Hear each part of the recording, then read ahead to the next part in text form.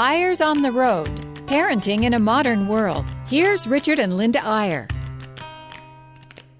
And hi, we're back. We are on the road. We're actually in the car, but we're not actually driving because we wanted to be quiet for you while we talk. I wonder, we would never drive while we're doing a radio show.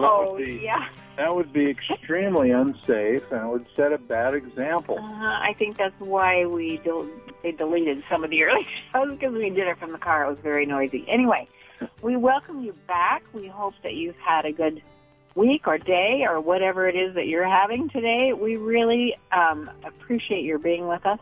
We are going to talk about something really fun today.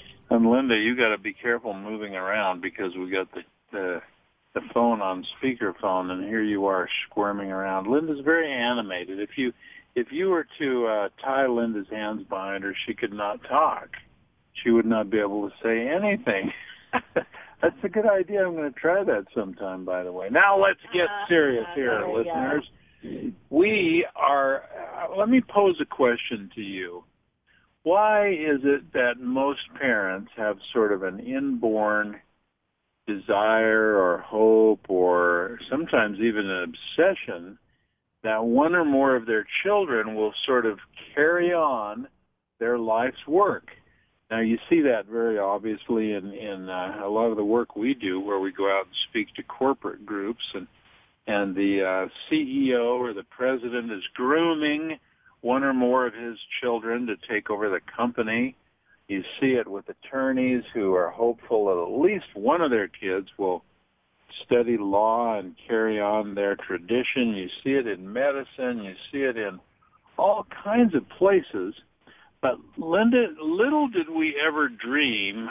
Well, let me give a little background. You know, way back in England, 30 or 35 years ago, while we were there doing voluntary church work, we sort of changed our focus from an interest in politics and in trying to change the world, by political office and so on. We kind of shifted to a desire to serve and help and write to and speak to families, because it became so obvious to us that most of the problems in the world stem from problems in families, and most of the good things in the world seem to stem from good, solid families. So we launched on this kind of odd, kind of not very usual career of writing books and speaking to parents and trying to strengthen families. And it ended up that we chaired the White House Conference on Families under Ronald Reagan and served on some presidential boards about education and families and so on. But the point is, it really never occurred to us that any of our children, even though we have 9 children, that any of them would sort of pick up the baton and become, in many ways, even much more effective than we've ever been in being a voice for strong, natural families and for prioritizing parents and spouses above everything else in the world. But wow, just in the last 5 years or so, the baton has really been picked up by our kids, and we thought we'd tell you a little about that and give a little tribute, a little credit to them today. You know, it really is true. Our oldest daughter, Saren, along with a wonderful young mother named April Perry, met about 5 years ago, and through a long series of events. I met April when we were in Boston originally, and then we had lunch together, and then I said, you should meet my daughter. You have the same passion for motherhood and so on. And lo and behold, they are best friends. She lives in California, and Saren lives in Ogden, Utah. But Saren's name is now Saren Eyre loosely. And boy, oh boy, have they ever put together a remarkable organization. I mean, I'm just blown away by Power of Moms. And many of you know about it because it's sort of sweeping the country in terms of popularity, powerofmoms.com. And how would you describe it, Linda? I mean, it's not just one thing. It's a lot of things. Well, you know, they started out saying, you know, it's, as a mother, a lot of times you just feel like you're just trying to survive the day. And I remember those days so well when all of our children were home. It was chaos much of the time. And I just had such a need to be able to talk to other mothers and to be away on my own for a little bit and think about my life and so on. And I think that is what really helped me to thrive and to just survive.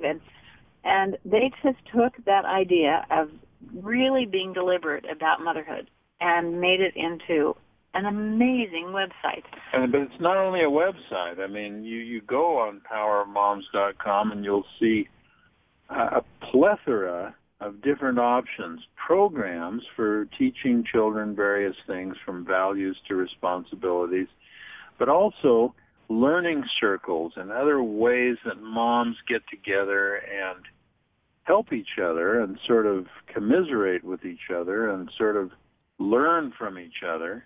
And they do podcasts, they do all kinds of resources for moms. And I think what I'm most impressed about with Power of Moms is that it's not a top-down organization. It's not just Saren and April sort of spewing out what they know about motherhood. It's an involving thing. For example, correct me if I get these numbers wrong, Linda, but they've published 2 or 3 books now, but the latest one contains articles from 60 different moms. Then these were selected from over 400 submissions on articles on motherhood and put into this one book called Deliberate Motherhood. They have, and they have done an amazing job of collecting very purposeful mothers who are also excellent writers and mothers who just needed a way to get their ideas to other mothers, because even though they're struggling, they are outstanding mothers who have figured out how to survive and how to really do it well. And so some of these writers are just phenomenal. So now they have a board of people that are just so incredible. People send in articles all the time. They have an editor that goes through and says, either this is great, publish it, or they say, work on this part, and send it back to us. So they're, it's not like they're publishing everything that comes to them.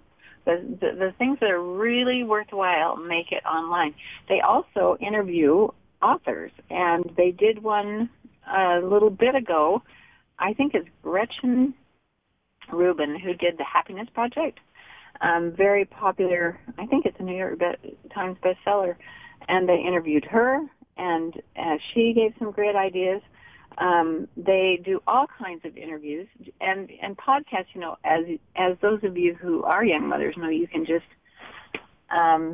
you can download them, and you can take them with you on a walk, or while you're ironing, or if you iron, or washing. I'm sure you all wash. While you're folding wash, you just listen to those podcasts, and it just gives you a lift for the day. It's pretty darn amazing. So you might detect in our voices a little bit of good pride. There is such a thing as good pride when it's pride in your kids. But go and check out powerofmoms.com. It'll blow you away with all the resources that are there for moms. In fact, they are doing a special, I think, right now on Alexander's Amazing Adventures, which is something that we started many years ago, CDs of teaching 12 values, one at a time, a month at a time. And they have a great deal on it. Saren has now written a wonderful guide that parents can use to get a conversation going at dinner or a family home evening. About teaching values, or basic values. In the car, wherever, just teaching honesty, courage, and respect, and all those things that every parent wants for their kids. Now, let's give you another example. Daughter number 2, and, this is interesting because just saying this will spark a lot of recognition in many of you listeners. Our second daughter is Shawnee Iyer-Pothier. They live in Gilbert, Arizona. And here, a few years ago, Shawnee started a blog, and I thought, well, I'll be honest, I've never told Shawnee this, but I thought, well, that's a great endeavor, Shawnee, because it'll keep track of your family. It'll become a great family history for your family. but don't expect it to go anywhere. I mean, there's so many blogs out there, and I don't think she did expect it to go anywhere. She did it as a family history. Well, bottom line, she now gets more than 1 million hits every month. And I said to her recently, Shani, it's a little discouraging for me here. People laud Linda and I as New York Times #1 best-selling authors, but guess what? That #1 bestseller has had less people read it than you have read your blog every single month. So there, Dad. Anyway, we are so thrilled. She's a wonderful photographer, so the photography is beautiful. But, she doesn't just tell the good and the squeaky clean stuff. She tells the bad and the ugly as well. But it's all about her family. And so we'll go out, fairly recently, we're in California speaking to a big group of parents. And not long before that, we were in Latin America and South America. And almost everywhere we go, I'm thinking of those two where young moms came up and said, "You're Shani's parents. Oh, my goodness, you're Shani's." That's what's funny about our lives now is that if we're famous in any way, it's for being the parents of some of these kids. And Shani's blog really gives you a candid inside look at a family that has its problems, but that is struggling to make the family the first priority, which is pretty exciting. And not only that, there's also recipes. There's also some decorating, some things that she's doing right now, speeches that she's making to the different groups, and it isn't just her family. I mean, it is all families. She is really good at identifying really good families and telling what they do well. And of course, she's our daughter. We're a little bit prejudiced, I have to say, but look at 71toes.com. Yeah, let's 71toes.com. The name of the blog's obviously a little curious. 71 as numbers, 71, toes, TOES.com. And that came about through the interesting fact that their fifth child was born with an extra toe. So at that point in their family, they had 71 toes. Now, again, we're going to carry on with this a little in the second half of the show, but lest you think that we are just using the whole show to brag about our kids, the reason that we're talking about this sort of thing is what's happened in the last few years, not just with our daughters and with other people that we know, but sort of universally, is there has sprouted a whole new genre of parents talking to each other about their concerns in raising their family. And what the research shows is that a lot of parents actually get more help by reading a blog or talking to a friend or commiserating with someone else in their same situation, going online, than they do by reading some parenting book. And so it's a phenomenon that we applaud, and we're going to take a brief break and then come back and tell you a little more about some of our other kids and what they have done about strengthening families.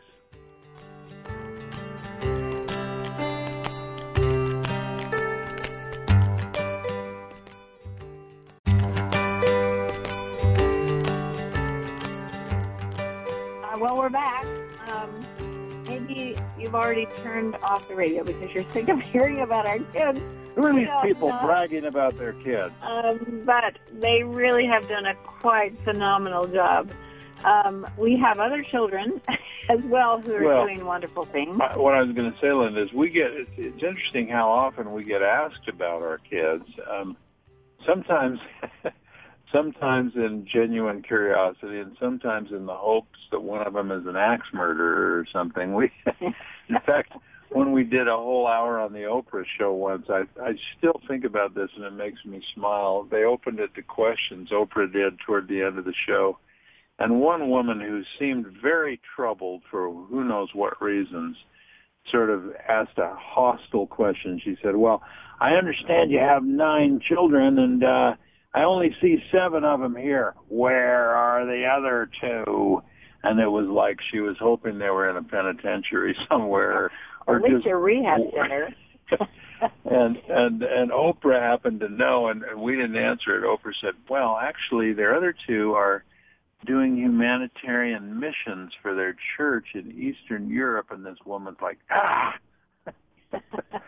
But that's not to imply that all our children are perfect, but we are proud of them, and we're sort of amazed at how many have now pursued, without any urging from us, careers which are at least tangentially related to sort of the family goal of strengthening families. We have a son who teaches the third grade and is a remarkable third grade teacher. We have three sons who happen to work for the same company, and they chose this company largely because they feel it's making such a contribution.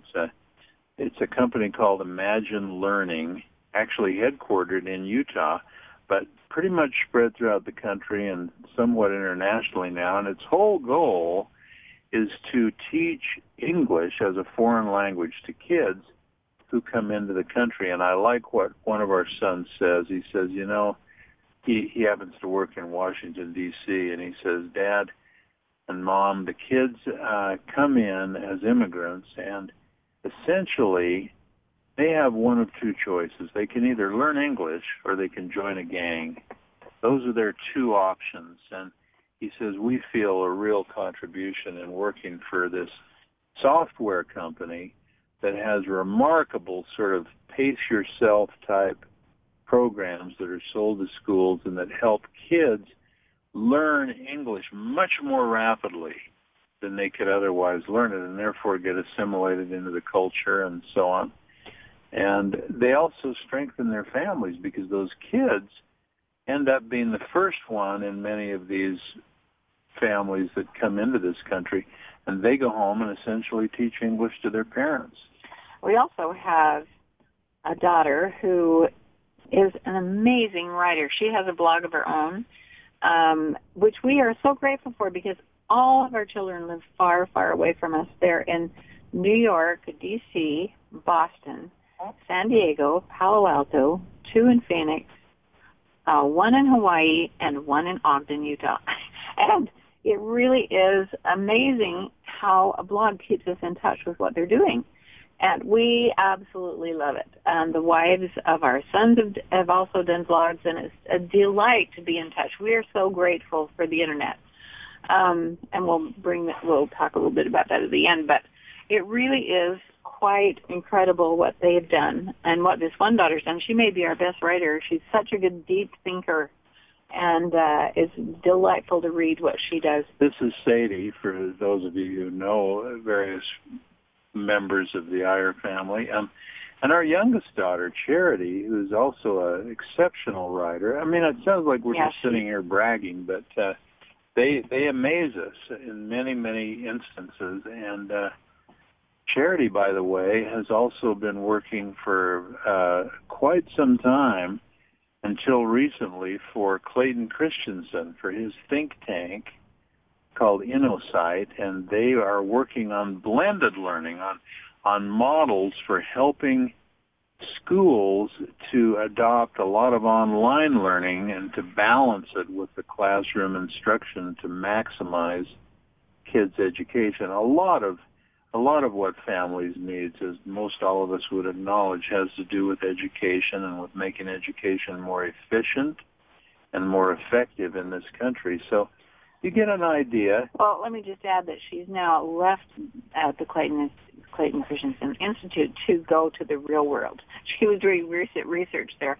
Now she's applying this in a real school, in a middle school, and in a center city middle school. And boy, does she have her hands full. In fact, she substituted today. We've got to call her when we finish this and see if she survived. That's right. But she is really making a difference in these kids' lives who really don't have any anchor to hang on to at home. And one more of our children we want to tell you about briefly before we wrap up by talking about a remarkable conference that we participated in this last year, this last week, right here in Utah.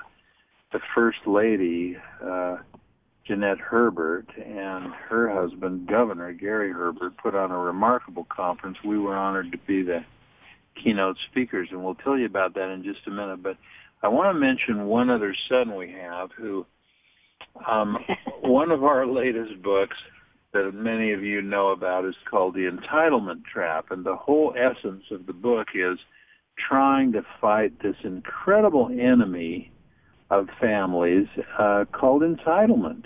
The biggest single problem that parents acknowledge in America today is an entitlement attitude among their kids. We've talked about it on the show before, so we won't go into detail, but we know what that means. Kids who think the world owes them a living and they should have whatever they want right when they want it and not have to give up anything for it. And that's an insidious sort of a factor that gets in the way of kids' motivation and gets in the way of their ability to become independent and strong individuals. So anyway, we've been working a lot lately on the Entitlement Trap book and on things that surround it. But it always occurs to us that one of our sons, Jonah, who now lives with his family, his beautiful family in Maui, in Hawaii, has gone so far beyond what we had ever prescribed. And without getting into a lot of detail, let's just say we're encouraging Jonah and his wife Asia to write a book at some point about raising self-sufficient kids. They live a remarkable lifestyle where their kids really get out early in their lives and become little entrepreneurs. Their little 12-year-old has raised money like you would not believe. She pays for everything. She bought herself a horse. She pays for her swimming lessons. She pays for everything she wants, all of her personal effects. It sounds almost impossible. Well, I think, but she's a self-reliant, almost completely self-sufficient 12-year-old. Yeah, she is quite amazing. In fact, she's done the radio show with us a couple of times, and if you've heard that little session that we had with her, she's just remarkable. She just came that way, and it is quite a deal. I mean, she's always doing a lemonade stand. She earned that money for the horse by going around with a toilet brush in her hand to the neighborhood saying, I would like to clean your toilet because I'm trying to earn money for a horse. And this is a neighborhood where you could do that. Probably in every neighborhood that may not work, but they were living in Washington State up on the Olympic Peninsula. And honestly, she bought feed for that horse, and one of our kids said, Aniston, did you get your horses shoed? Shod? Is it shod? Anyway, how did you pay the farrier? Oh my gosh, I couldn't possibly do that. That costs more than the whole horse, And so it really is so fun to see these kids take the baton and run with it, especially when they have that little inner fire to start with, which she really does. So the bottom line, we get so many questions about our kids. We're not implying that we have some family business and they've all become a part of it. They all are their own people, believe me. They're all strong-minded and independent. But it is interesting that to some degree, each of them have made and are making a contribution to the betterment of families, to the strengthening of families, which makes us very pleased. Now, last week we had a great opportunity to be the keynoters at the First Ladies Uplift Parenting Conference that was held down in Provo, Utah, and had a remarkable attendance, a full house. And we were joined by a lot of other great speakers and experts on various aspects of parenting. And it was another example of what we're seeing more and more of now, which is parents rallying together in one form or another and essentially saying, wow, we really are interested in improving our parenting, and we think of parenting not as some instinctive thing that you just do, but actually as something that we can improve on and get better at and strengthen ourselves. That was a great conference. It was really fun. Stephanie Nielsen was there, who's also a big blogger, many of you'd recognize. And also Chad Lewis, the great football player from BYU, did a fabulous job. All of them were just outstanding in what they had to say. But before we close, I have to say that this coming week, we're going to be in Arizona at another thing that is fighting for families. Speaking of, you mentioned that earlier. And this is really an amazingly well-organized conference fighting pornography, which is so huge in our lives today with the Internet and with all that's going on and all the sadness that it brings to families. So we're excited to do that. It's on November 2nd in Arizona. I think it's Gilbert. I think it's in Mesa. Mesa. Since Yeah, we've Mesa. mentioned one of our daughters lives there, the one that does the 71toes.com. And if you're interested, if you live in that area, take a look on her blog. She featured the conference. And as you say, Linda, it's focused on helping kids avoid what some are now saying is the most serious addiction that happens in this country, more serious than drug addictions, and that is pornography addiction. So we're going to go down there and give the closing keynote and our part to play. We'll talk a little about our book, How to Talk to Your Child About Sex, but the name of our closing keynote is very interesting, and this was assigned to us. It's called Strong Families, Strong Communities, Strong Nation. And we couldn't resist addressing that topic because that's our whole theme, is that family is the basic unit of society.